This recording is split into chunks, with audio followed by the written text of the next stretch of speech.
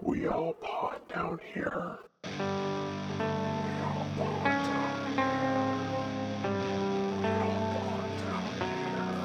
That boy is about to seek revenge over the town that murdered him. He knows this, he says, because he himself is the heir apparent to that throne of terror so long held by the likes of Voorhees, Myers, and Krueger. This man's name is Leslie Vernon. Welcome to We All Pod Down Here. I'm Dan. And I'm Brittany. And today we're going to talk about Behind the Mask, The Rise of Leslie Vernon. This came out in 2006. And just a quick overview, this is a mockumentary where our favorite slashers are real. So we follow Taylor, who is working on a documentary for her degree. I believe she's in grad school, and she has her cameramen helping her. Their names are Todd and Doug. Wait a minute, so you're telling me our favorite slashers aren't real? Maybe. Anyway, they're going to be interviewing and following the process of our next up-and-coming slasher. His name is Leslie Vernon, as obviously stated before. We're going to do a real deep dive of this movie, so this might be a little bit of a longer episode. There is a lot of Easter eggs. There's a lot of trivia to go over. So I say let's just go ahead and get into it. Yeah, there's a lot of content in this that is a real hat tip to a lot of things. There's more Easter eggs than I've seen in my lifetime in this, so it's really cool. Alright, so let's take a look at the cast and crew. So the director is Scott Glosserman, who's also one of the writers. He hasn't done a whole lot outside of this movie from what I've seen. The writer is David J. Stevie, and he has a couple upcoming projects. This is the main thing he's known for. He also has a couple things in relation to this universe, which we'll talk about a little later. So the cast is, of course, Leslie Vernon / Leslie Mancuso is played by Nathan Basil. Taylor Gentry is played by Angela Goethals, who her big claim to fame is being one of Kevin McAllister's older sisters in Home Alone. And in a couple of scenes in this movie, too, it's actually a really cool little hat tip, is that you can see that her mittens have the same pattern as Kevin's hat in Home Alone. Kind of cool, right? And so Doc Halloran is played by Robert Englund. If you don't know who he played, Why are you listening? right? Freddy Krueger, obviously. Kelly is played by Kate Miner. She's billed as Kate Lang Johnson. And she plays Tammy Tamietti in Shameless. Very good show. Eugene is played by Scott Wilson, who is such a wonderful actor, such a delight.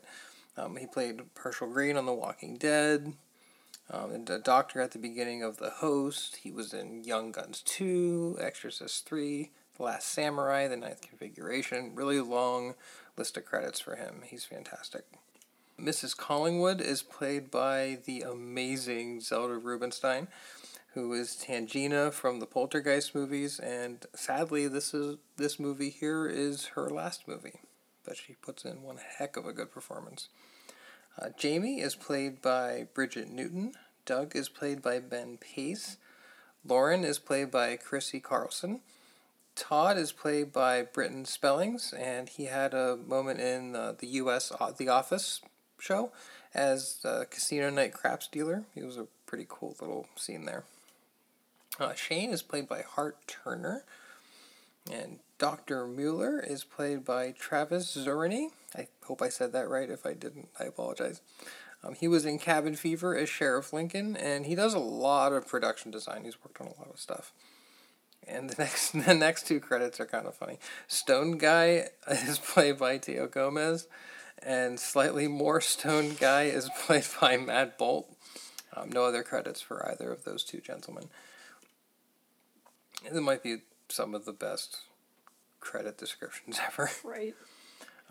Virgin Girl is played by Jennifer Brown, and a really awesome cameo, which I totally marked out on. The guy at the Elm Street house is Kane Hodder, who is Jason Voorhees in 4 of the sequels of Friday the 13th. He was Victor Crowley in Hatchet 1, 2, and 3. He's phenomenal. I still love when we first started watching this, and I saw immediately, like, while we're watching it, you just say, you're like, is that Kane Hodder? Mm-hmm. And, like, we had to pause it. Right away. He's a really big guy. Like, comic convention in Pittsburgh, Steel City Con, which is such a great con. I miss it. He's been there a couple times, and just in awe of how big that guy is. He's huge. Could be a wrestler. I was gonna say he wasn't a wrestler though. No, he wasn't. But he's a tall guy. So let's get into the plot summary. So initially we have our cold open. We just see a girl. She's taking out the trash behind the restaurant she works at, and in a very Michael Myers style situation, we see someone in the bushes, but when she turns, they're gone. I love that. Yeah, it's so like immediately going with the homages. Like questioning, like, wait, did I really see that? Yeah. So she goes to take a closer look. The door slams, and she runs around to the front. We jump to our main character, Taylor Gentry. She's being filmed very much. This reminds me of like when we just reviewed April Fool's Day, where we have the handheld cameraman, a smaller screen, and apparently they're in Glen Echo, Maryland. So, of course, as I've said before, I'm from Maryland, so I'm going to have to nerd out for a few minutes. So. Yay, Maryland! Yes, stop it. I was saying yay, and then you said Maryland and ruined it. I had to. I know. It's my job. The reason Dan does that to me is because one day at work I had someone refer to it as Maryland, and I was torn apart. So, of course, I referred to it as Maryland ever since. Yes. Anyway, so Glen Echo, Maryland, this is actually a small town. For fellow Marylanders, I will say MoCo. For those that are not from Maryland, it's Montgomery County. This is like right next to Bethesda, which Bethesda is, of course, for the video game fans, that's right where Bethesda's headquarters is in Bethesda, Maryland. And this is about less than 30 minutes from Rockville, which is where I was born. So this is also where the writer and director, Scott Glosserman, he grew up right around this area. I believe he grew up right in Bethesda. I know I read he was born there, so I assume he grew up right around that area. So he obviously has affinity for the area, which everyone from Maryland always latches on to the fact we're from Maryland. So it's all about the flag. It partly is, yes. We have the best flag. I will fight anyone to the death on that. But so his production company is called Glen Echo Entertainment. And if you look, there's a carousel that you'll see, of course, when the movie opens and they show all the credits for, the sponsors and whatnot. So the logo for his production company is Glen Echo Parks Carousel, which this is a carousel that was built in 1921. So this year it's exactly 100 years old. Wow. Yes, fun facts. And Centennial. That's yes. cool. And then, so the area, though, was originally an amusement park. It was actually closed down in 1968, and then it went into disrepair. It's also rumored to be haunted. And most of that area was actually restored in the early 2000s, and it's like an arts and cultural center now. But the carousel is still there, and it can still be ridden. And with that, I will stop nerding out about Maryland and get back to the movie. I want to check this carousel out next time one of we're these up there days when we're down there, family or something. I say down there. We're down in Florida. When we're up in Maryland, we should go. That would be cool. So we learned that the classic slashers are real. Right, yes. So Jason Voorhees, Freddy Krueger, Michael Myers, in this universe, all real people, all things that happened. I love this so much because it's like, okay, so this is how we're kind of grounding this universe. And a fun trivia fact is when they're on Elm Street, like we mentioned earlier, they try to speak to a man going into house number 1428, which we mentioned before. It's Kane Hodder. 1428 is, of course, Nancy's house from the original Nightmare on Elm Street, and featured in many, many of the sequels. It's been also hinted that it was Freddy Krueger's house, but as far as I know, never really confirmed. Yeah, I don't think it ever was confirmed. It's just been heavily hinted at throughout the movies. And it's one of those, many, many, many instances in this movie of showing, the attention to detail in the homages and the hat tips and stuff like that. They got the house number and everything, and it's a really cool thing to pick out. So, Taylor begins to tell the story of a boy from 20 years ago that was supposed to be possessed by evil, and the town threw him over a waterfall, which was where he died, and he's back for revenge. So we're kind of getting into a little bit of the backstory of the character we're going to be focusing on in this movie. Fun fact here, Taylor is outside the Red Rabbit Lounge. Does that ring any bells? So it should, because you remember back to the original Halloween movie, Dr. Loomis finds the Red Rabbit Lounge matchbook that Nurse Marion Chambers had. So technically, it's also a strip club where Deborah Myers worked in Rob Zombie's Halloween remake from 2007, but we'll ignore that one. Yeah, that's not a good remake. No. How can you turn Dr. Loomis into, the evil guy? Yeah, and it's too much let's feel bad for Michael Myers. I'm like, I don't feel bad for Michael Myers. Like Dr. Loomis was the guy that was the glue of this franchise. Like, he's the one who kind of kept the narrative. He's trying to stop him. Yeah. And he's the one who made some of those kind of overlooked sequels fit and entertaining. Yeah, so it's just... Donald Pleasance is a legend. And, like, they kind of just crapped on his legacy, I think, in that movie. Yeah, so. It's like... I like the idea of, like, more backstory for Michael Myers. Like, with the end scene, like, where his mom worked and all this other stuff. I'm fine with that part. I'm not fine with all of the other, like, let's feel bad for Michael Myers. Like, no. Sometimes less is more. Yeah. And I think the more... you don't need to uncover the shroud too much on Michael Myers, but that's a whole discussion for another day. Yeah. Jumping back into the story here. So now we jump from the smaller frame view of the documentary to just what's happening. So basically it appears that we're still looking through the documentary cameras, but with full screen, and basically just what's happening outside the documentary is kind of what we're seeing in various parts. So they're knocking on the door trying to find where obviously Leslie lives. They can't find him. They keep thinking they see stuff in the windows. And then Leslie pops out to startle them. I love that. He just kind of just appears. Yeah, and this is where, because I went into this movie totally blind. I had no idea what he was going to look like. It really threw me off because, you're expecting, like, the standard, like, the big Michael Myers, like, like the way Kane Hodder's, as Jason Voorhees looks like this bigger character. And he's just kind of this, like, scrawny kid. Like, yeah, just this kind of normal-looking dude. Which I loved. I loved that they did that. He kind of has, like, a charm to him. Yeah. He's a really charming guy. Yeah, for sure. In some ways, kind of gives me almost like a Ted Bundy vibe. A little bit, because he's really affable, gets along with everyone he comes into contact chill. with. Not what you're expecting. I love that it's like... Seems like an incredibly down-to-earth, friendly guy, but you start seeing little hints. Tendencies. Yeah, he's definitely got some tendencies. So we go into his house, he's kind of showing them around. We get to meet his turtles, and he shows them, and he says their names are Church and Zoe. So this is supposed to clearly be a reference to Pet Sematary 1 and 2, but I'm just going to point out that Church is the name of the cat that dies in the first movie, but in the second movie, the dog that dies is not named Zoe, it's Zowie. So it's Zowie. Interesting. So I just immediately, I always love the name Zowie, and when he said that, I'm like, wait, no, it's Zowie, not Zoe.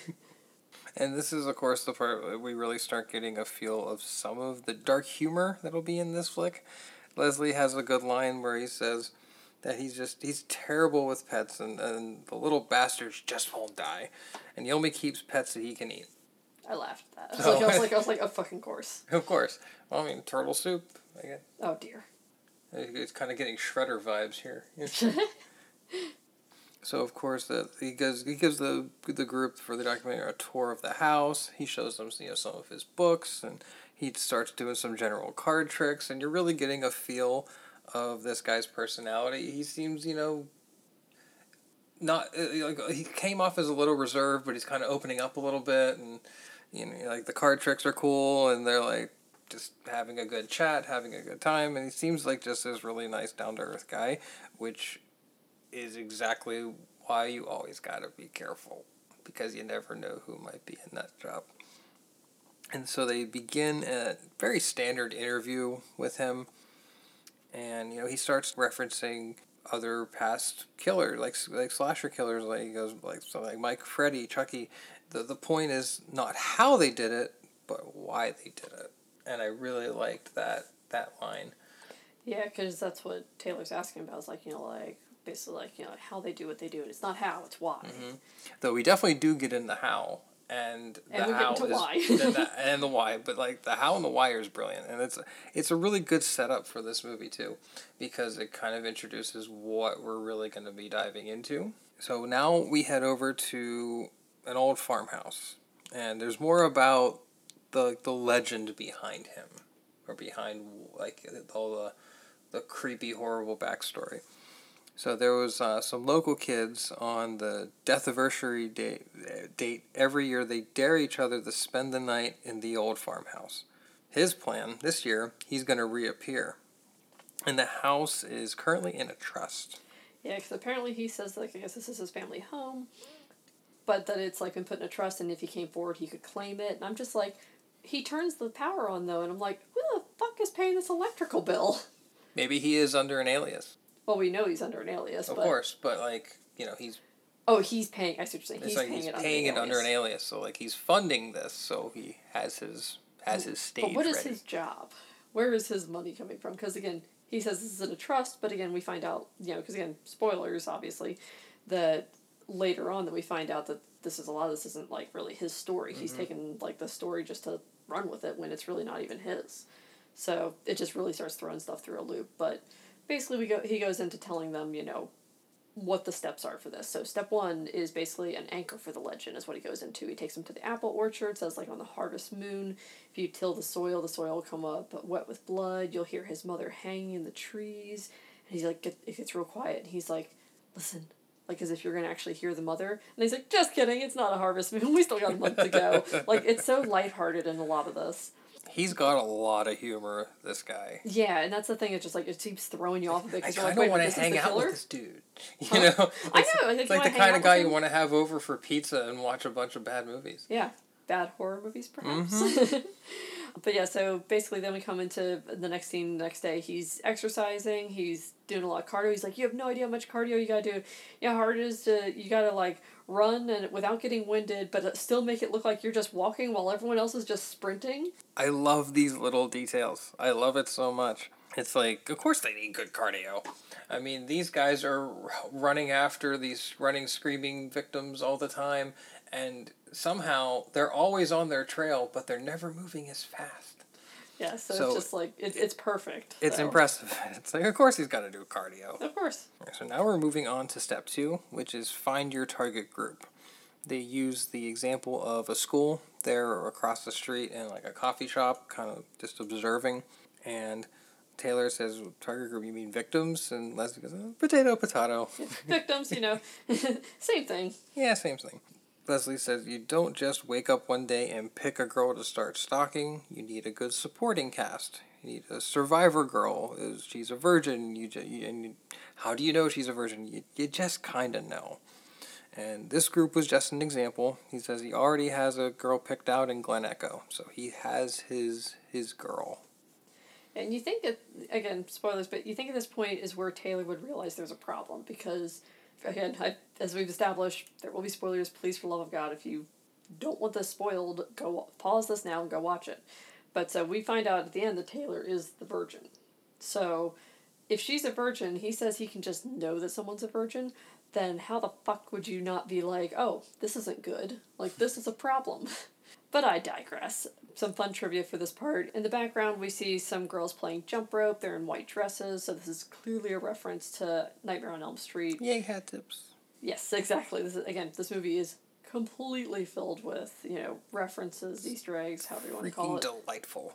Yeah, so it's like if you pay really close attention, you'll see stuff constantly. So you see them playing jump rope, just like they were in Nightmare on Elm Street singing the song about Freddy. And then Leslie brings them to meet his actual final girl, Kelly Curtis. So this is kind of... Yeah. And then, so this is clearly, Jamie Lee Curtis, that's immediately think of when you hear Curtis, but her sister in real life is actually named Kelly Curtis. So, again, if you know, the more you know, the more fun this movie becomes. Mm-hmm. But basically, Leslie makes it clear that to them, no one can speak to Kelly because they want to do an interview with her, and he's like, absolutely not. No one can. He freaks out. Yeah, he's like no. Like he's just big load of nope. So immediately you're like, well, they're clearly going to ruin this and break this rule. Yeah, and he's like, he becomes a tad unhinged at that point because he's been really chill until now. He's like, no, you cannot talk to her. Under no circumstances. He's a focused guy. He's a motivated guy. So on to step 3 of his plan, the flyby. So this is where we see what happened in the cold open of the movie. There's a brick that props open the door she has, and there's clear fishing line. So he pulls it out. So he makes it look like the door is just closing. Yeah, and it's like, the way I looked at this myself, so I was like, it's like behind the scenes of a magic show of death. Right? He's like pulling up the curtain of how to do all these tricks to scare the bejesus out of somebody. And then kill them. Exactly. So we see the group getting back into a van, and we see someone heading towards the building. Leslie is very spooked at this point. And I assume this is the character of Doc Halloran kind of making their first unannounced appearance, which of course is the famous Robert Englund. And now we head over to meet Leslie's two best friends. One of the best scenes in this movie. And his best friends are Eugene and his wife Jamie. We learn very quickly that Eugene is retired from the biz, but he's an old pro. So they make it out that he's an ex-slasher who's retired now.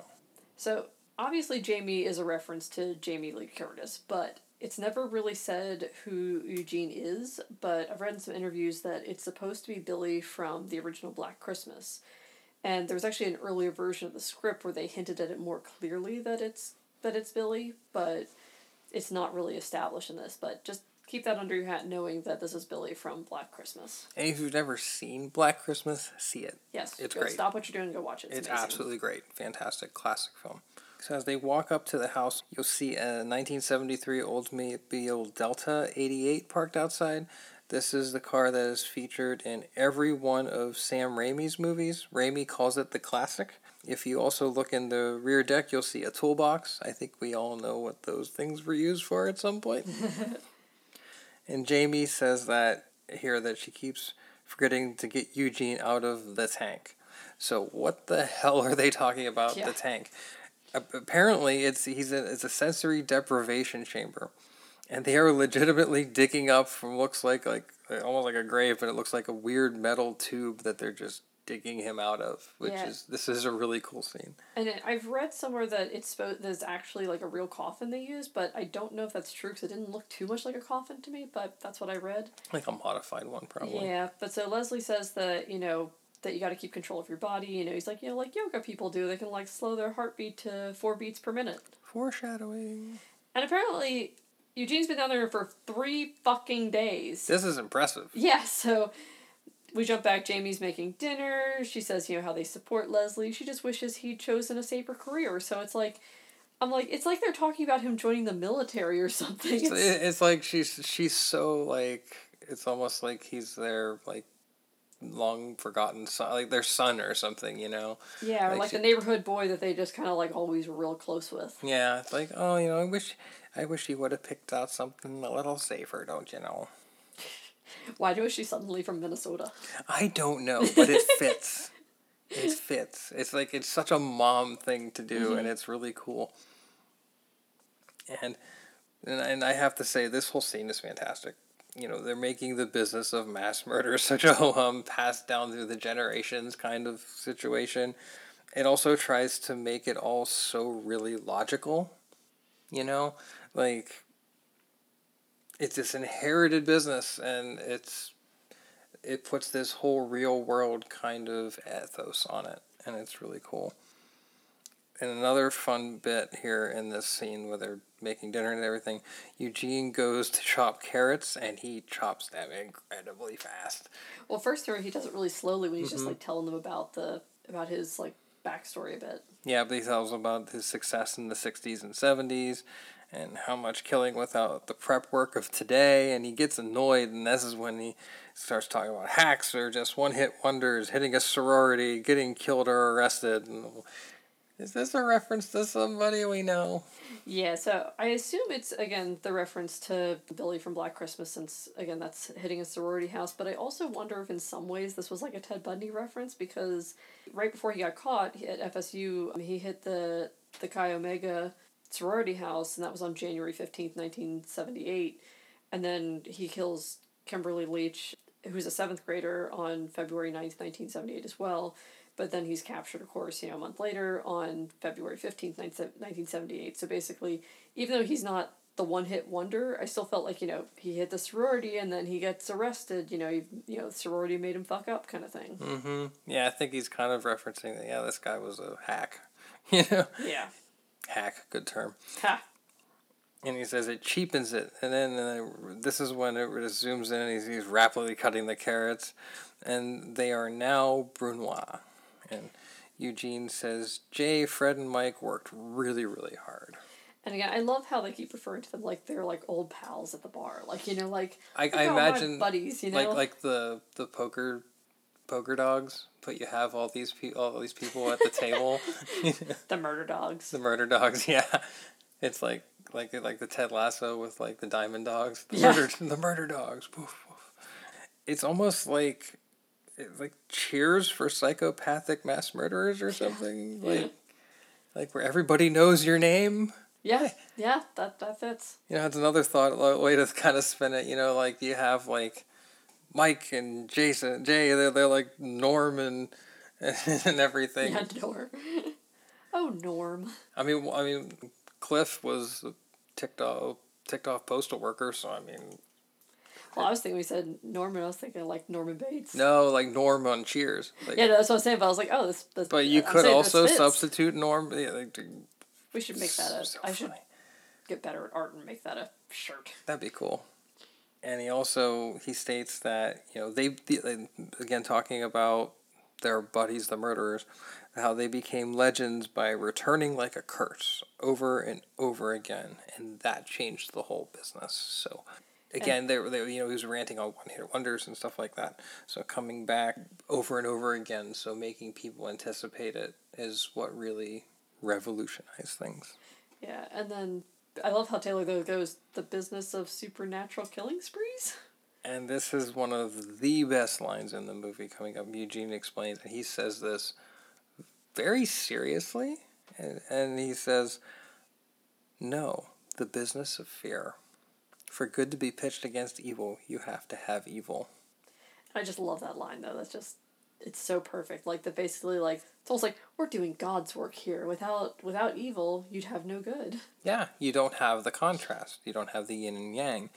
And that set of lines stuck with me probably more so than any others in the movie. Could not have been delivered any better by Scott Wilson. He's a legend. Yeah. So we jump back to them just sitting in the living room. Jamie's preparing a doggy bag for them to, with the dogs. Yeah, right. Preparing the doggy bag for them to, just like their food that they had for dinner. Now, if you look really carefully, kind of look at the side table that's between Leslie and Eugene, you're going to see the laminate configuration puzzle box from Hellraiser. Great little nod, hat tip. And then we get to a point where Eugene asks Leslie about his red herring. This is really important. He says she spends a lot of time at the library. So they said, maybe you knock off a friend. Eugene says, no, that's not a good idea. Jamie suggests the librarian, maybe. And Leslie explains what a red herring is here, which is a preliminary strike that indirectly involves the final girl. I'm just looking at Taylor like, aren't you a journalist in grad school? How don't you know? Like, she was really confused. Like, how does she not know what a red herring is? And so then we jump to them arriving at the library. And Leslie shows an article about the suspect that was questioned in his mom's rape. He says it's her great uncle. So Taylor comments on how much the picture looks like Kelly, and Leslie says it's actually a computer-generated image, and she doesn't have a great uncle that he knows of. So he's kind of planting the seeds here. So they go. How it's like so perfect though. Like that always happens in the movies though, where it's like, oh look, and it's like it looks so much like her, and he's like, oh yeah, no, it's just a computer generated. Yeah. It's like of course, like it's just again. I just edited this, and yep, it's all good. So they get into where they're sneaking into the library. So they go in through the back. And Leslie puts this newspaper clipping where she can find it. He wants to make sure she can find it. And a fun little note here that we can see behind Leslie, there are books about fire and combustion, which will absolutely come into play later in this story. And Leslie explains how he switched out the microfiche and the next stage of the plan if everything goes correctly. So we're moving on to the next part of the plan. He is a happy guy. Yeah. So basically, assuming that she finds the paper, she's going to go to the microfiche, and then she's going to see, the full article. And he's just so giddy about it. He's just, like, jumping. He's like, oh, boy. And, like, I heard at one point he, like, grabs from behind it. For whatever reason, Paradise Lost is with the fire and combustion novel. So he's just, like, he grabs it, and he's just like, Paradise Lost. Found it. I got a kick out of that scene. It's like in Seinfeld when George Costanza's all happy because he's bustin', Jerry, I'm bustin'. There you go. You got your Seinfeld reference in. Did-do. And, like, the joys of premeditated murder. He's so freaking happy. And the planning and the roadmap and how they actually make this all work in a real-world setting and make it really logical. This perspective is one of the things for me that really makes this movie work and makes it tick. And at this point, we see that apparently Doug was staying in the van, so it's only Todd and Taylor and Leslie that went inside. And he sees someone pulling up the building. He's just like, who is that? But then we jump, and again, it's going to be, obviously, Doc Halloran. So Kelly, of course, finds the article, goes to the librarian, and wouldn't you know it, the librarian is our amazing Zelda Rubinstein. It made us both so happy. I know, it's like, Tangina! In this, her name is Mrs. Collingwood, though. Now, sadly, as we said earlier, Zelda passed away in 2010, so this is her last movie, but again, I absolutely loved her in this, so she's just so perfect. Yep, darn fine performance for sure. And Collingwood could also be a reference to Mary Collingwood and her parents from Last House on the Left. Yeah, it's just like one letter different, so it's instead of Collinwood, it's Collingwood in Last House on the Left. But again, if that's not a reference, then I don't know what is. For sure. And when she talks, she uses her kind of classic voice from Poltergeist and tells the story in a very similar style. It's so perfect. Like, I was like giddy watching this. Oh my god. It's one of the most memorable scenes in this movie, I think. And it's all because of Zelda. So she takes her to check the microfiche for the rest of the article. Now, there's a slight plot flaw in this. So if you watch, when they're looking at the article, it says Glen Echo, Oregon instead of Maryland. And so, because the filming actually took place in Oregon, so I'm guessing that's where this got messed up. But I was like, no, Maryland, damn it. If it's not Maryland, it's nothing. Yeah, it's wrong. So Zelda starts telling the story of the Vernon boy, but tells Kelly, nah, it's just a story. But Kelly really wants to know. So Zelda points her back to the microfiche that they planted, and Kelly starts to read aloud about the photo of Mr. and Mrs. Vernon on their wedding day. And Zelda says that they were strange, and that's the only photo you'll find. And then she tells the tale that Molly Vernon gave birth to a bastard son 9 months after, quote-unquote, that night. And when we say that night, this is the only part I was a little unclear on. I'm assuming that we're referring to the rape that supposedly happened, that Mrs. Vernon got raped by Kelly's great uncle. And I'm assuming it's that and not referring to the marriage itself, like the marriage night, because since that's supposed to be the only photo, it was bizarre. But Zelda goes on to tell how Leslie was horribly abused. He was forced to live in the cider house. He was driven like a slave to till the fields with only a hand scythe.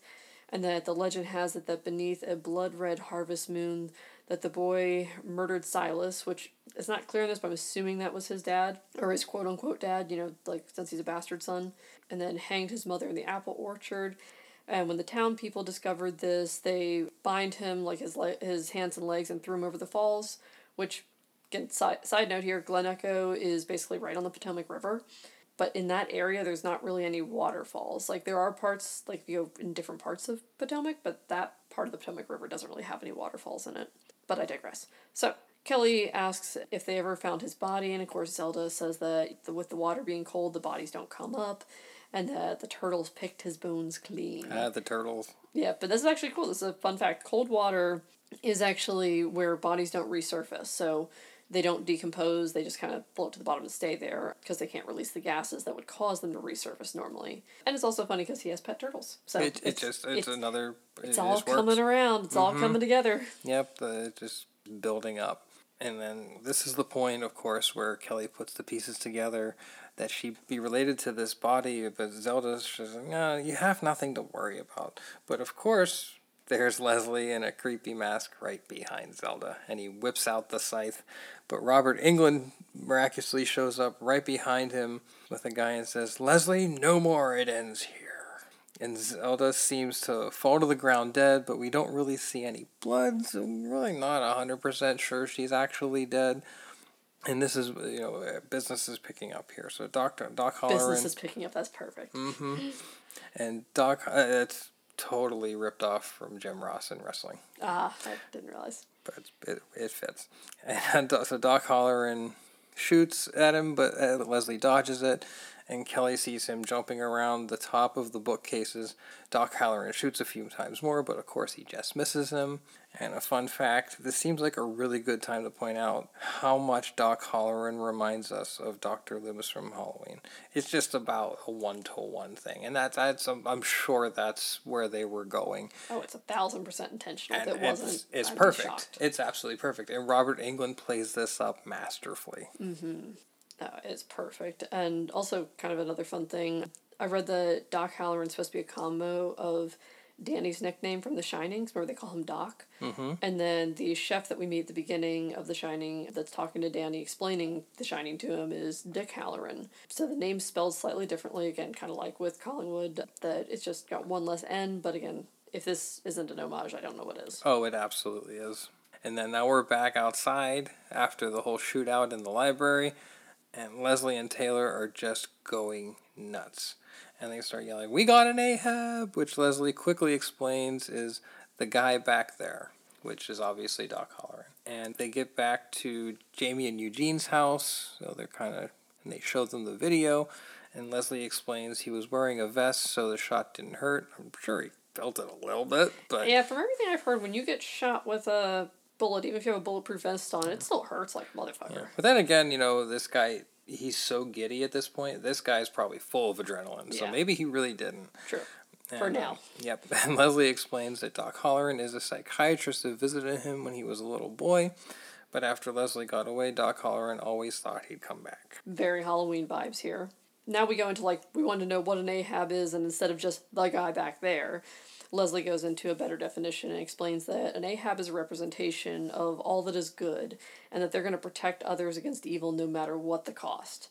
Now, what's kind of cool is I kind of dove into this probably more than most people would, but so I see this more as a person that would go after what they perceive to be bad, because in Moby Dick, which I'm going to take a moment to always laugh at the fact that sperm whale is named Moby Dick, because I'm a child.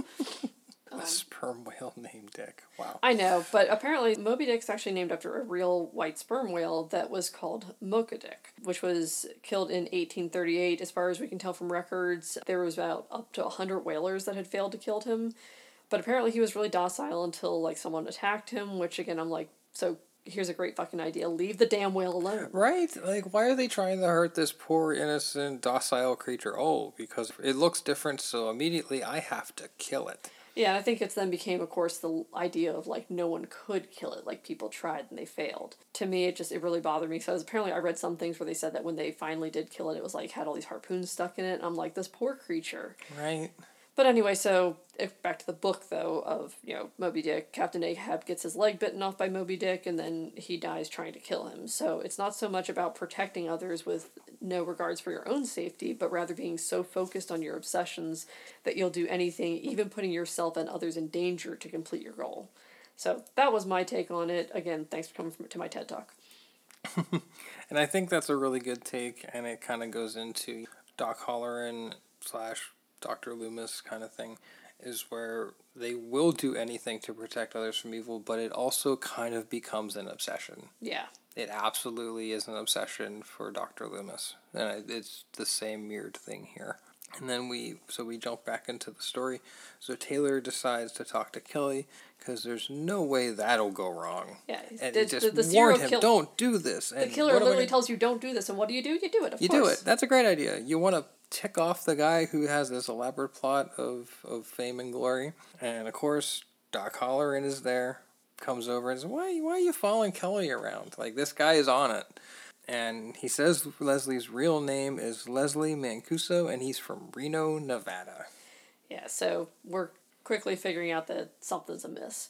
But let's also take a moment to appreciate that Mancuso is the last name of two famous people in horror. So obviously we have Frank Mancuso Jr., who produced a lot of the Friday the 13th sequels, and also April Fool's Day, which we reviewed as our first episode. Also, Nick Mancuso, he's not credited, but he actually did the voice of Billy in Black Christmas, which, again, circling around to Eugene, supposed to be him. Again, we're all just diving into the references. And there's no relation. I checked if Frank Mancuso Jr. and Nick Mancuso are related. No relation, just happen to have the same last name, so convenient. Very much so. That was a creepy voice in Black Christmas, too. Yeah. is complete madness. And of course, Taylor here is completely frightened and goes to leave without speaking to Kelly. She's like, nope, I'm over this. And Doc Halloran just drops the line, expect to see more of me. And of course, I right when he says that, I'm like, especially in your dreams, Freddie. Dr. Freddie Halloran. Dr. Freddie Halloran, Jesus Christ. And Leslie is pissed. Of course, like you said, he said, don't do this. And he just slams Taylor into the van and tells her, like, this is my life's work. Where's the trust? And, like, it's kind of funny at this point. You're like, yeah, I don't blame the guy.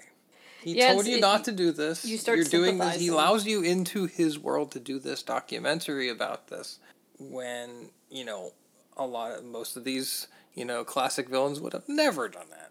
So he's given him all this access and he's mad. And I get it because, like, his plans are really highly threatened by this move. And then Taylor rebuts. She starts telling him off and telling him about not telling the truth and mentions Reno. So Leslie grabs her throat and slams her in the van, saying, she wins, I'll tell you everything. So now we go back to Leslie's house and we learn that Leslie is in fact not Molly Vernon's son. He never lived in Glen Echo. Dr. Halloran was just a psychiatrist that he had back in Reno, and he can't turn him in because Leslie filed a restraining order against him, so he'd be arrested for trying to turn him in. They're deciding, Taylor decides, okay, I'll stick with you, Leslie. Yeah, there's a real turning point in the because she's debating at that point, like, should I leave now? Yeah. Or is this it? Like, am I over this crap? Or are we going to stick through it to the end? Yeah, so Taylor's sticking with him, and then they fall in love happily ever after. Just kidding. So, obviously that's not what happens. Unicorns and rainbows. Yep. And this might be a stretch, but the van that Taylor has is slightly reminded me of the van from the first Texas Chainsaw Massacre. So, Texas Chainsaw Massacre, it's a green Ford. This is an off-white Volkswagen. But the front and, the lights just, I don't know, it gave me that vibe a little bit.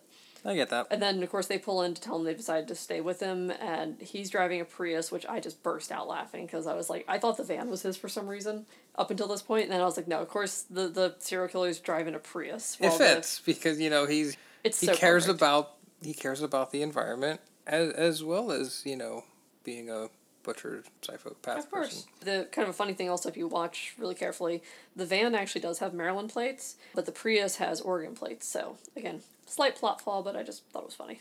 Very good eye. I love how the flick just makes fun of itself. Oh, for sure. It's just so cool. And Leslie, now we're getting down to brass tacks. Leslie explains the plan for the night. And this is really great. He really delves into this. And he really thought this through. So he goes into the Code of Ethics. Which is just funny that there's a Code of Ethics. Right? It's there's a code to this. And it kind of fits. They make this like a fraternal order of supernatural psycho killers. They're passing down generation to generation. Of course, there's kind of a pseudo Code of Ethics. So Leslie says that you can't reach into the closet because it represents the womb. Interesting here. And Taylor asks if he's pro-life, and he just stares her down. That cracked me up, that part. Just the fact that he just stares at her what? Why are you even asking really? this? Why? So now we get into the rules. So first we had steps, now we have rules. So rule 1, no one gets away. So basically what he goes into with rule 1 is that he's going to kill a banging couple upstairs to make it look like they're sleeping. Because there's always one of those. Yeah, of course. There always has to be with this group of dumb college kids or high school kids. In this case, I guess they're high school kids. But he says, I don't want to, quote unquote, lose containment. He's like, the lights will go out. There's going to be a couple that goes to the basement, check the fuse box. The lights are going to go on. He's going to kill the guy. The girl's going to run upstairs screaming into the house. This is going to start the panic. Corpse of this kid that he kills in the basement is going to get put in an unlocked tool shed, and that's going to be to scare whoever goes in there next. He says if anyone, except for Kelly, his final girl, goes in there, they're dead. He's going to kill them. Yep, and once Kelly goes in there, it's the moment that she's going from victim to heroine. Not the drug. I was about to say not the drug. You beat me to it. But the heroine of the group. And so the big hard weapon is apparently a phallic symbol, taking Leslie's manhood. But it's not a rocket ship? Really should have given him the cookie. I hope someone gets that reference. Watch Death to Smoochie. It's wonderful. It's not a rocket ship. It's a cock. It's a cock and ball. God, I love Robin Williams. Oh my gosh, R.I.P.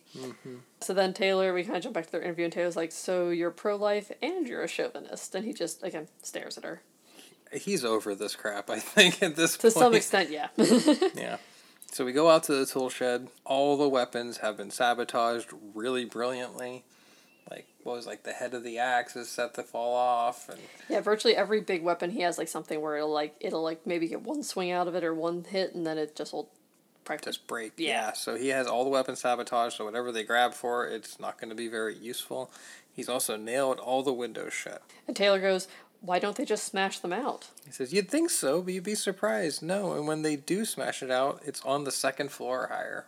And again, I love how aware this movie is of itself and poking fun at those tropes. It's just absolutely perfection. Because those tropes always happen. Yeah, because it's like they always run upstairs. You're like, no, damn it, don't go upstairs. Or then they're You're like, trapping yourself upstairs. You have nowhere to go. Again, like they can't get out from the first floor opening the windows. So instead of smashing it out, they'll go upstairs and then either open those windows or actually smash those windows out. And then it's like again putting themselves in a bad spot. So making bad decisions in desperate times. Pretty much. So then we see him cutting down like larger branches, and he says any of the smaller ones are pre-cut, so if they try to climb, they'll break. Sabotaging everything. Yeah, the kids' cars are all sabotaged. Yep. He says the kids will try to hide in the barn. Doc Halloran's going to show up for the good versus evil showdown. Kelly will run to the apple orchard, which he says is representative of the birth canal.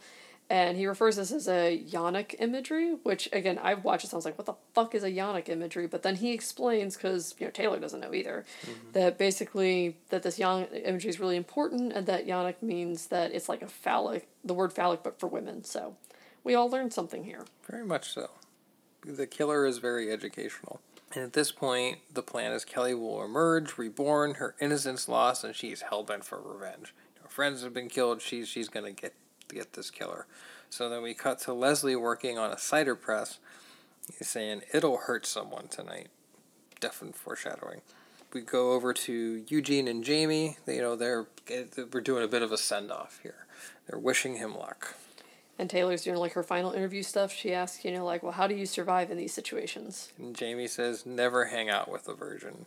Which I laughed. And then Eugene's line's great. He says, run like a motherfucker and don't stop until the sun comes up.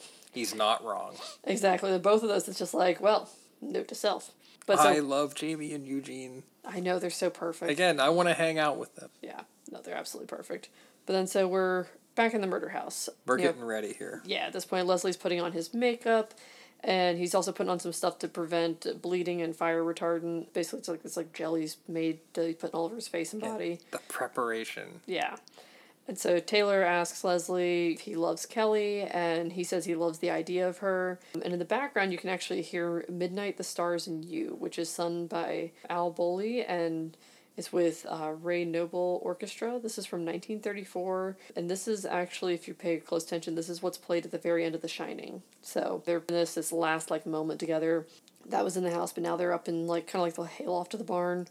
And he's like, this is like his Christmas, and he starts legitimately crying, just happy tears. Mm-hmm. He is it's like if the kid comes down from their bedroom at Christmas and they unwrap all the tools and plans to murder a bunch of people. Pretty much. So, was that the Christmas of the Menendez brothers? Probably. Again, dark humor. Just going with the theme of the movie here. Yep. So Leslie comes in through the window into the room that Taylor, Doug, and Todd are waiting in. It shows that he's got some spark plugs out of the cars, and again, we're ready to go. Like Beetlejuice, it's showtime. And he says he'll give the couple coming up a bit of time together. It's not a bad way to go out. And Todd's like, awesome, yes. The way he does that was great. Right. And you hear and here we go. You hear the couple going at it. Leslie quickly kills them both, but we just hear it and don't see it. Really cool trivia fact here.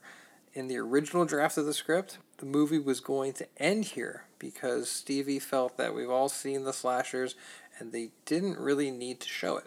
He wanted to focus on what happened before the slasher, which is an interesting take. Yeah, definitely an interesting take. I like that they continued on with what happens, but I thought that was a really good, just only what happens before, not the actual slasher itself.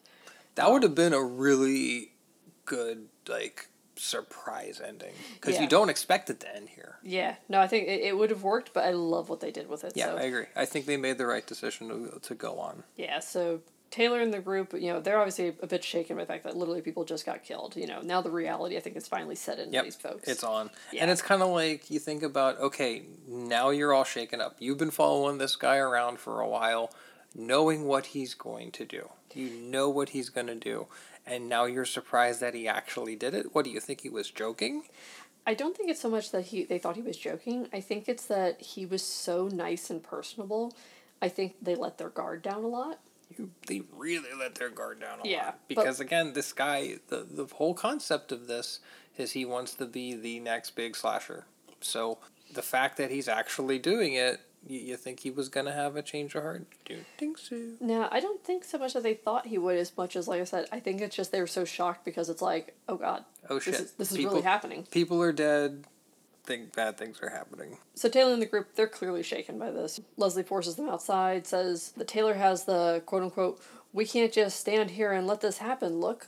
So he gives them back the mic, tells them to go, like, just leave at this point. Yeah, Get out like of at here. this point, it's done. And Leslie comes back apologizing and says, this is his night, and he'll either be in hiding, locked up, or dead, one of those things. So let's just say our goodbyes now. Taylor tries to tell them, you've got a choice, and he says he made this choice to be the counterbalance to good. Great line. Love that line. So good. And it's like, why does Taylor think he's going to have a change of heart here? Do you really think that's going to happen, lady? Yeah, there's too... I think she's lost it. Like, legitimately. Like, you're so far out from reality. Yeah. And at this point, though, the funny thing is when he's talking to her, like, he kept getting closer away. I was like, is he going to kiss her here? Like, are we going with that route? But we didn't. And I love that we didn't because it kind of felt like it would. Kiss her with a knife. Yeah, right. So Leslie walks away and Taylor says to pack it up, and they see the lights go out in the house, and Taylor literally says, we cannot just stand here and let this happen. And, of course, Todd points out, he's like, that's literally what Leslie said she'd say. And Taylor turns to the camera and says, this documentary's done. She's over this. And this is when we transition from the documentary cameras that we've been going through this whole film with to just following the group like it's a regular movie. So documentary's done at this point. And this is the first time we actually see Doug and Todd's faces. And they start arguing about, should we go into the house and try to save these kids? And Doug's like, points out, he could come after us, and he's absolutely right. If they interfere, they're going to be in the crossfire. And of course Taylor says, okay, cool, fine. You guys stand here holding your balls, and she storms off. Yep, and Todd says one of his best lines, like, she had to make the fucking balls reference. I laughed so hard. Of course, at this point, they go into the house now, and somehow this movie, again, becomes even more aware of itself and aware of the trope. So, like, Todd says, this is a bad idea, and immediately says, I don't like that I just said that, given the circumstances. It's so good, and this movie is about tearing down that fourth wall, and doing it in the most fun way possible. It's just so perfect. Yep. And then they find the two stoner guys, which literally, as we mentioned earlier, are literally billed as the stoner guys. And they say that Kelly's upstairs. So we hear a slight scream, and the lights come back on. And they walk in on Kelly just bucking bronco on her boyfriend, spinning her bra around over her head. Virgin my ass. Yeah, I just watched this and I was like, huh. I was like, so not a virgin. This is where, like, again, I'm usually good at picking out twists and stuff. Did not fucking see this coming at all. This is when it gets crazy. Crazier, yeah. I should say, because it's already gotten crazy. So they go downstairs, and the lights go out again. The jock in the cellar is dead. Kelly comes back downstairs. They get the group all together in the living room. They explain that Leslie's here to kill him. The stoners, of course, think it's funny. Of course they do.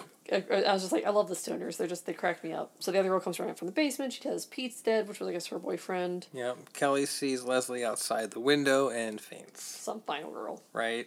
And Taylor, Todd, and Doug decide to mess up the plan and take the stoners upstairs to see the bodies. So Leslie's at the window. He's lightly drawing his scythe against it to make a really creepy noise. It's a skull. But no bodies.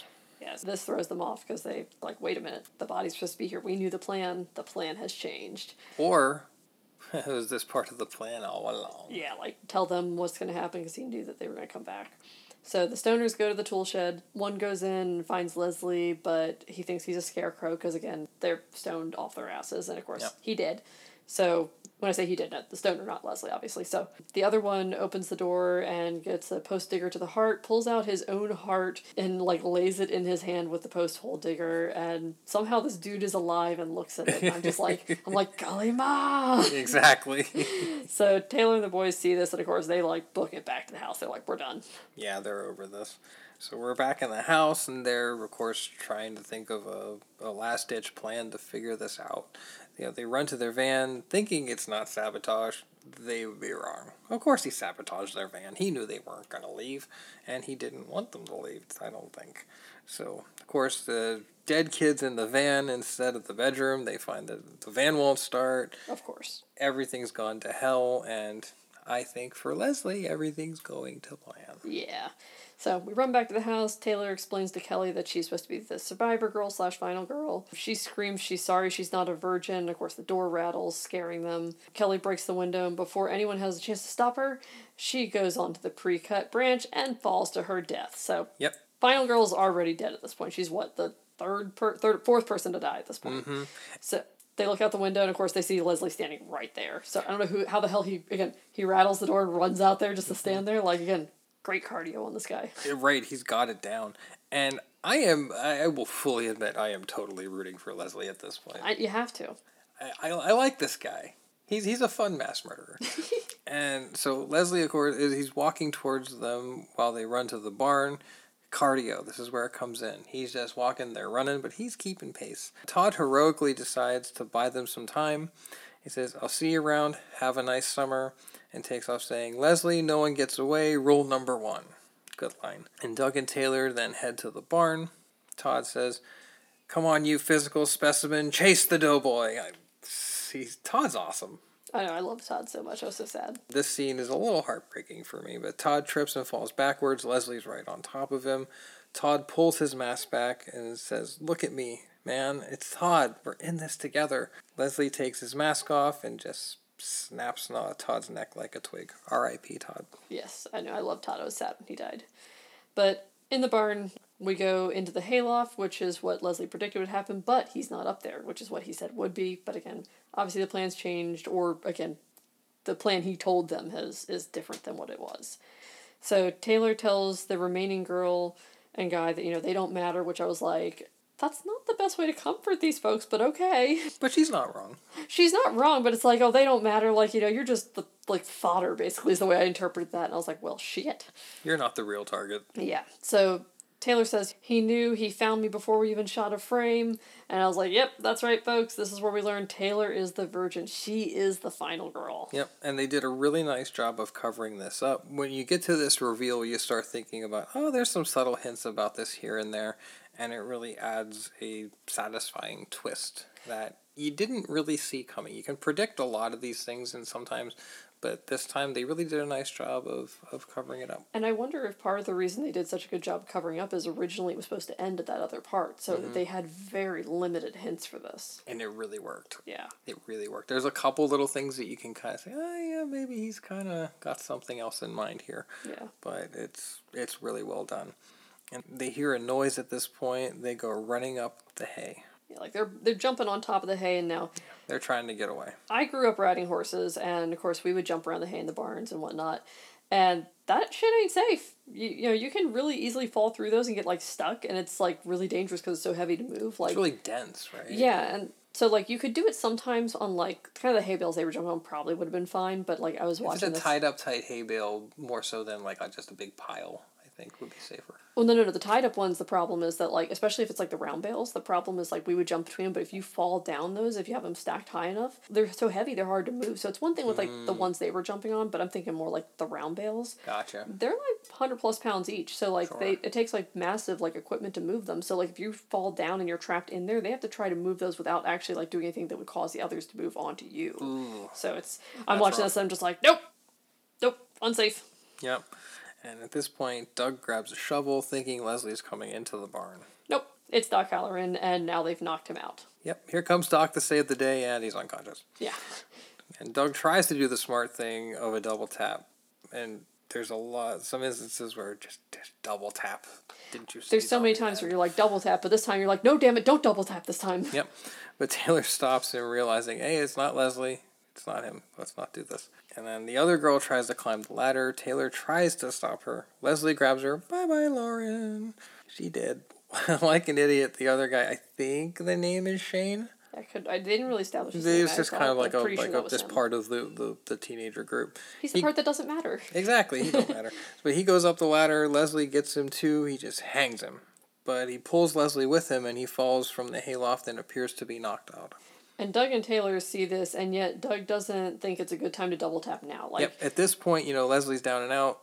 Just double tap. Yeah, like you wanted to double tap Doc Halloran. Now's the time to actually double tap. Yep. It's like, do you have like double tap anxiety at this point? Yeah, right. So of course Leslie then sits up real quickly like Michael Myers. So good. And I just was like, I love that. So then Taylor started explaining how he's thought of all this, Doug, and Doug is in the most perfect way, again, with the movie being so aware of the tropes in itself. He's like, help me, quit explaining, which is so perfect, because how many times do you shout that in a horror movie where someone's just explaining what happened? You're like, damn it, you're about to die. Don't explain. We'll find out later. I don't need a synopsis here. Yeah. And he's coming for Taylor and Doug, because the exit is blocked with hay, and then we see the stoner bodies as well. So he got the stoner dudes. So the stoners have stoned up the door?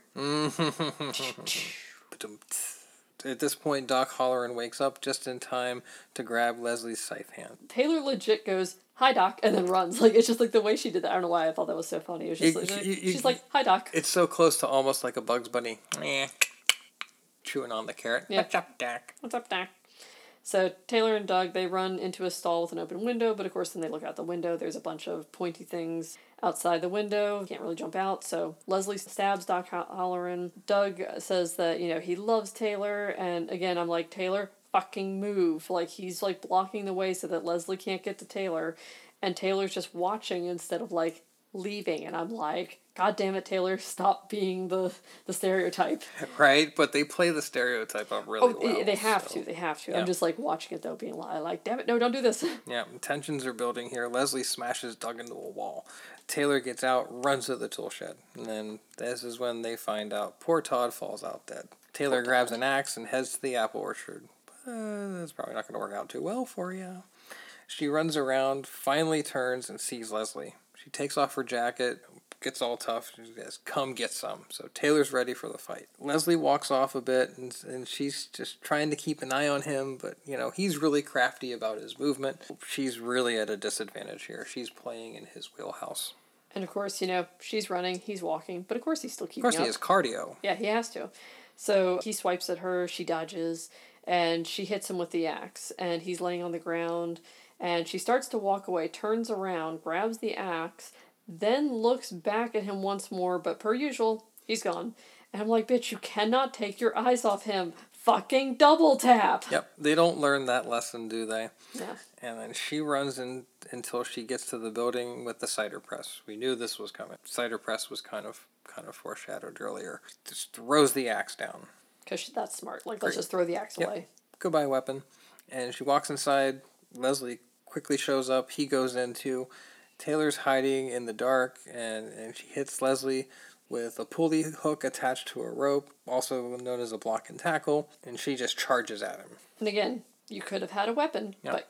Yeah, she's definitely at a disadvantage here, but she's trying anything she can. He gets on top of her, and Leslie starts choking her. She gets his scythe, and she stabs him. So she pushes him under the cider press, and then she starts crushing his head. She's just tweaking that thing as much as she can.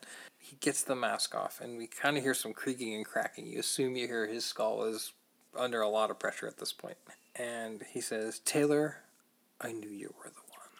And in such a classic move, she does the final turn while screaming. Just perfection. And now I'm like, okay, so we're kind of double tapping here. So she pours gasoline everywhere. She strikes a mech.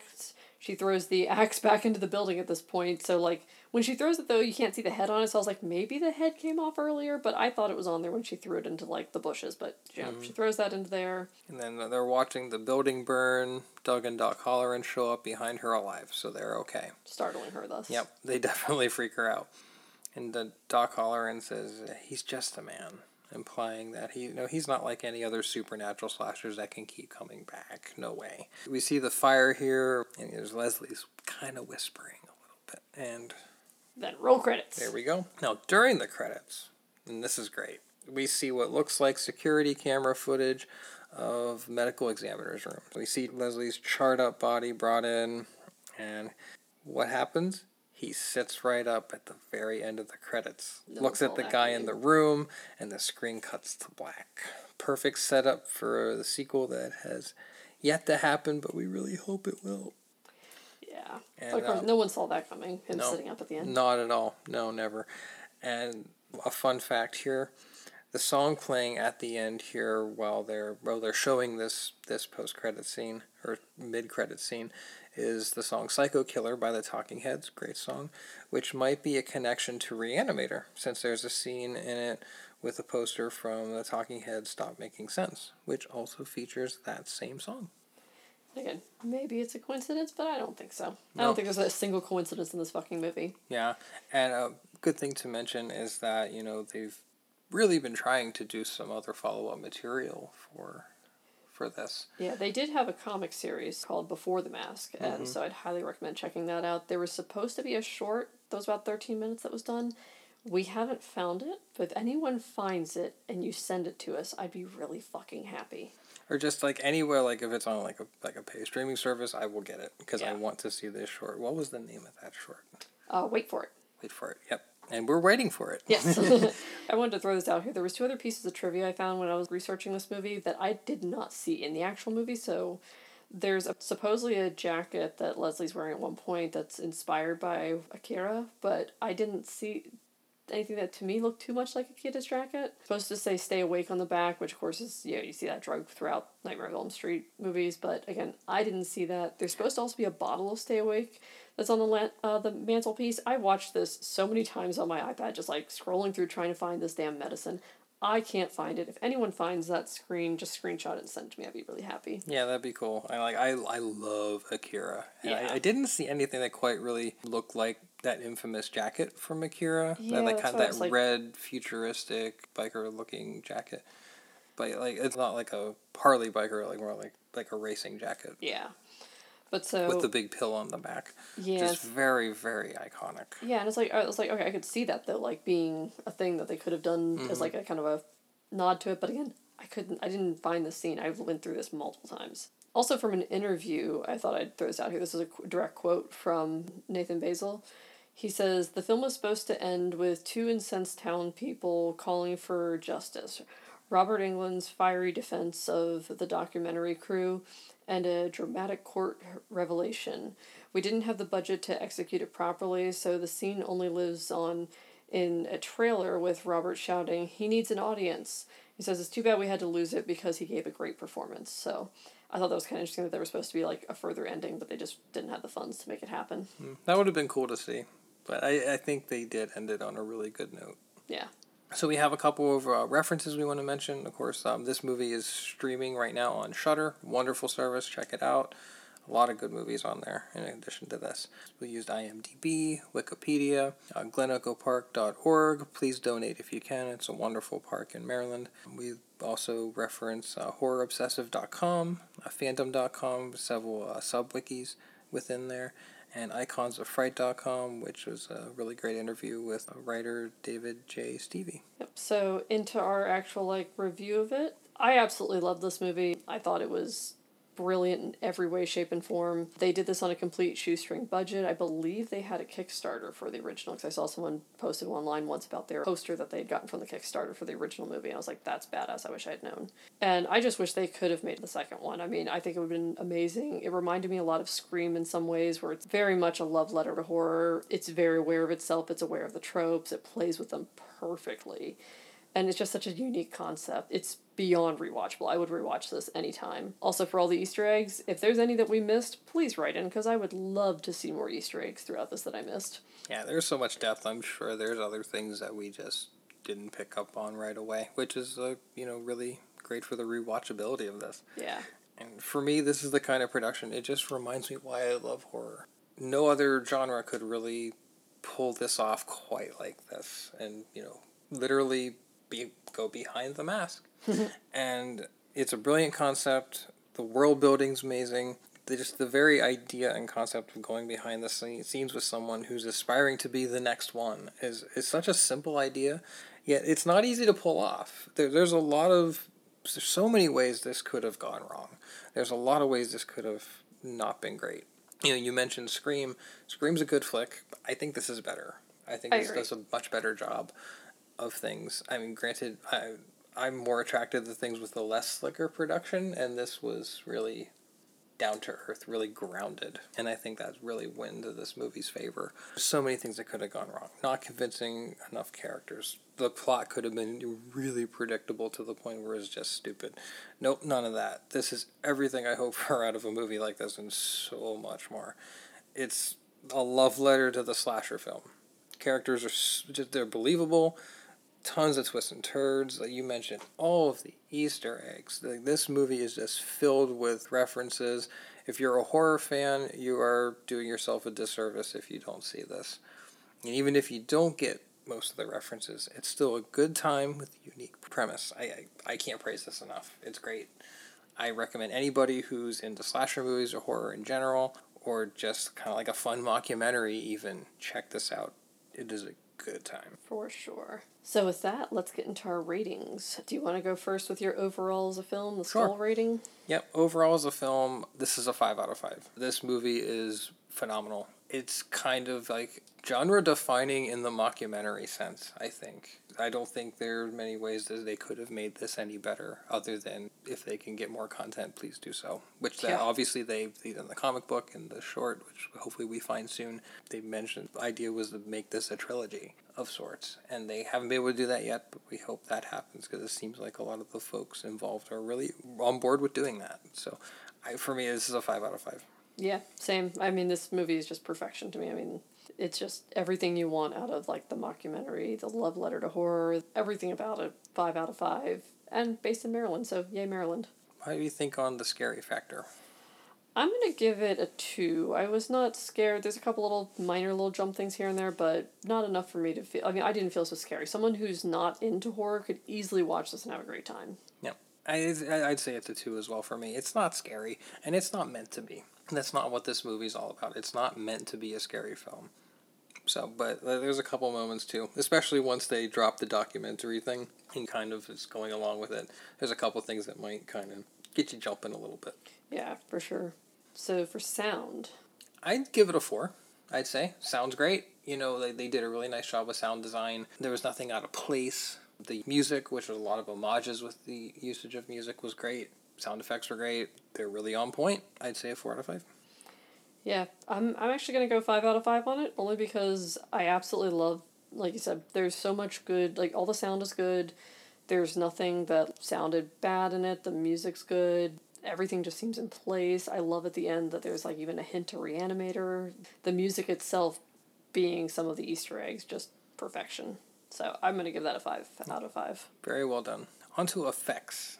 Effects, I would say about a 4 out of 5, I think. It's not a ton of really crazy over-the-top effects in this, because a lot of this was the documentary. When they did get to the point with a lot of effects, it was really well done. I think the way they set up the effects was great. I'd say a 4 out of 5 for me. I'm going to give it a 3 out of 5, only because I feel that there wasn't really a need... I mean, all the effects were obviously practical effects, which I love practical effects, so that's a plus for me. That's a big plus for me. That's one of the reasons I gave it a 4 out of 5. Practical effects are great. Yeah, but at the same time, I feel like it didn't have to do much with effects. There wasn't really a need for effects throughout it, so I feel like I want to give it a 3 just because I don't feel like there was enough to rate too much on, because there was, and it's not a bad thing, it's just there wasn't a need for much effects throughout it. So for me, the effects were just so on point. And I did love his mask, though. The mask that they made for him. I need to make a 3D print of that at some point. And they didn't overdo it either, which was good. Because you can really overdo the effects in something like this, and this is where a lot of slashers fail. Yeah. Is they go too far. And they knew what point to go to. Yeah. So gore factor. For gore, I'm going to give it a 3, because it's not super gory, but there's definitely blood in it and stuff like that. If you can't handle even a drop of blood, again, why are you watching horror movies? But besides that, I just feel there wasn't like a lot of blood, but the blood was good, so I'm gonna go with a 3. I'm going to go with a 2 on the gore factor. You know, like through most of this movie, there's no gore whatsoever. Yeah. Because most of it's the documentary pieces. Once you get to the end, where non-documentary parts, there's some gore. It's not overt. There's some blood, and the blood's really well done. But you know, there's definitely some gore factor, and you know, it's a slasher splatter film, so there's a little bit. But I'd say it's about a 2. I mean, if you don't like gore at all, you know, there's going to probably be a few moments towards the end of the film you might want to avert the eyes, but it's not overt or anything like that. So yeah. 2 for me. So I think with that, that's everything for this episode. I think that was fun. Yeah, I had fun reviewing this movie. I think this was just, again, an absolute blast. So I had so much fun watching this movie and digging into it a little bit. yeah, you know. digging into this, watching interviews, all this stuff, it was just an utter blast. So For me, horror's about having fun. For me, a lot of my favorite horror movies are ones that I have fun with. I enjoy them. I like ones that test me psychologically too, but the ones that I'm going to rewatch are the ones like this. And this movie has infinite rewatchability for me. Check it out. Yeah. Support it. Yeah, absolutely. And if we ever hear of anything like coming up, like a Kickstarter or anything like that, I know there was an Indiegogo campaign for the short, like 5 years ago, 2017. Yeah, 4 or 5 years ago, yeah. So yeah, unfortunately, we missed that one. I'm very disappointed we missed that because I would have loved to have thrown some money at this. So yeah, if Yeah. we hear anything coming up, we will keep y'all posted. I will post it all over social media. We will discuss it in episodes that have nothing to do with this, just to throw it out there because, my God, I love this movie and I the would creators love to behind see this, more. they deserve all the support in the world. Yeah. So with that, I think we can go ahead and call it a day. So thank you all for listening. This has been We Pod Down Here. I'm Brittany. And I'm Dan. Bye. Thank you for listening. Don't forget to rate, review, and subscribe. Share with your friends and family. And check out our website at www.weallpoddownhere.com. Or send us an email at weallpoddownhere@gmail.com. You can also follow our shenanigans at weallpod on Twitter. And at weallpoddownhere on Instagram. And feel free to suggest a movie you want us to review or just something you want to make me uncomfortable with. Until next time, this has been We All Pod Down Here. Be afraid. Be very afraid.